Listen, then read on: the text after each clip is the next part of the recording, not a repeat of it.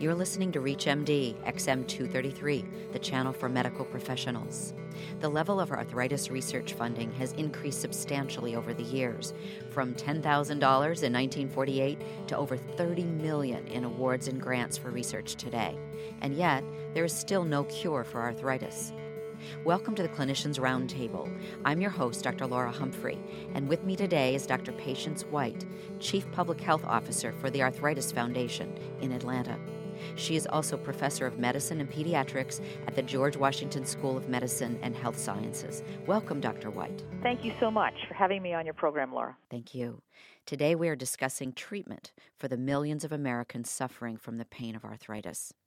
Let's talk about the different types of arthritis, and I'm sure there are different treatment approaches for each. You're absolutely right. One of the most important messages for everybody is that people need to get to doctors to find out what kind of arthritis they have. And osteoarthritis is the most common, affecting 21 million Americans. And then there's rheumatoid arthritis that affects about 2.1 million. So there are different forms of arthritis, and they are very common. And the Center for Disease Control will be coming out and telling us that it's going to increase incredibly over the next 20 years or so. So by 2030, it'll go from 46 million Americans to 67 million Americans. So it'll be clearly something that is in doctors' offices. And right now, about, 4% of all ambulatory visits are related to arthritis. Wow, that's so substantial. And what sort of general guidelines should physicians use in approaching the treatment of arthritis in each type? The first is finding out which type they have, and let's sort of take each one of them. In osteoarthritis, there are many lifestyle changes they need to focus on as the primary approach to treatment for osteoarthritis. There is research looking at how we can regenerate cartilage, but it's not something that's available in the marketplace today. But we do have tremendous amount of ways of helping people decrease their pain and improve their disability with osteoarthritis. And as I always say, you need healthy joints to be physically active. We all know physical activity is so important for general wellness and treating all these other chronic diseases that people have, heart disease and diabetes. And physical activity is also a treatment, if you can think about it, for osteoarthritis. Most people think, gee, I can't be active, I have arthritis. Nope. Physicians need to now tell people that it's very important to get physically active. So the treatment in terms of lifestyle changes is losing that weight. That's 65% of Americans that are overweight or obese. If they lose that little bit of weight, that 15 pounds decreases that pain by 50% and changes the progression of osteoarthritis. And being physically active is important.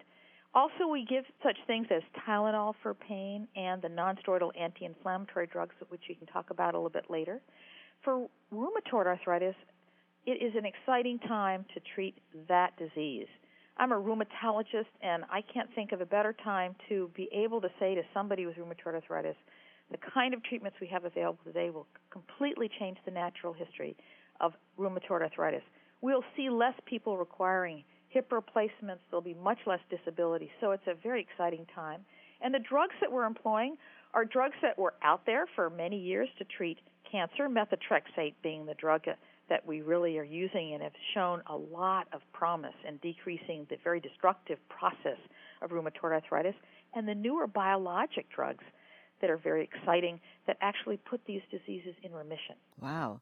Tell us more about that. Well, in rheumatoid arthritis, it's an inflammatory process, and now we've gotten down to understanding that there are certain proteins and cytokines that trigger the process that goes on to cause the kind of disability and destruction. And TNF-alpha is one of those proteins. And so today we have drugs that actually block its effect. So you decrease that whole downstream inflammatory process. These are Enbrel or infliximab. These are drugs available today that if patients take them, you can literally see it's night and day. They were unable to walk or do their daily activities, and taking these kinds of biologic therapies make a huge difference. And now the companies are getting smart. There are other ones, IL-6. These are kind of cytokines. So they're developing drugs that will counteract those kinds of inflammatory cytokines. So the companies and researchers are sort of getting together and figuring out how they can stop this inflammatory cascade that's going on in a person with inflammatory arthritis, such as systemic lupus erythematosus or rheumatoid arthritis, which is much more common. We were mentioning earlier that there are some questions about the NSAIDs and COX-2s. What should people be aware of? Well, nonsteroidal inflammatory drugs have two components that they affect, COX-1 and COX-2. One's an inflammatory, and COX-2 as the major side effect of these drugs is giving you stomach ulcers and gastrointestinal bleeding. So people had focused that you need to, when you're going to take a nonsteroidal and anti-inflammatory drug, that you have to be very aware that as you get older, you're more likely to have gastrointestinal bleeding, and giving a kind of medication that helps with that is important, particularly if you're over 65. But something that's come out recently, and certainly around the Vioxx question, that was a prescribed drug, was that actually it might make heart disease worse. That's caused a shudder through the millions and millions of people that take these kind of nonsteroidal anti-inflammatory drugs. And what are those drugs? We're talking about ibuprofen or naproxen or Aleve that's over the counter. Then we've got Voltaren, as well as Celebrex. Now, Celebrex has been marketed as a COX-2 inhibitor, so it has less gastrointestinal bleeding, but you end up with a question that you might get early heart attacks and heart disease. So this has certainly put everybody and physicians in a quandary. What am I going to do for my people that have pain? Because these are such important drugs. We give them in many other settings than arthritis. You know, if you get bad tendinitis or you get an injury, they use it post-dental work, they give people ibuprofen to decrease the pain. So people have to look carefully at the risk-benefit, and today all of these drugs have a chance of having a heart problem, but it's only in a very small percentage. So I'm always talking to my cardiovascular cardiology colleagues and saying, you can't say to everybody you just can't take those drugs, because you leave many people with an incredible amount of pain. And you have to say to them, you have a very rare chance of getting a cardiovascular complication, and you need to take a good history about the cardiovascular risk factors in the person that's sitting in front of you that you're thinking about prescribing a nonsteroidal. So I'm always saying, work through the risk-benefit with your patient that's in front of you. They may say, it's worth it to me to take a risk that's very, very low in comparison to being disabled. That risk might be very high. So for somebody with rheumatoid arthritis, they have a 100% chance of being disabled if they don't begin to think about taking an anti-inflammatory medication.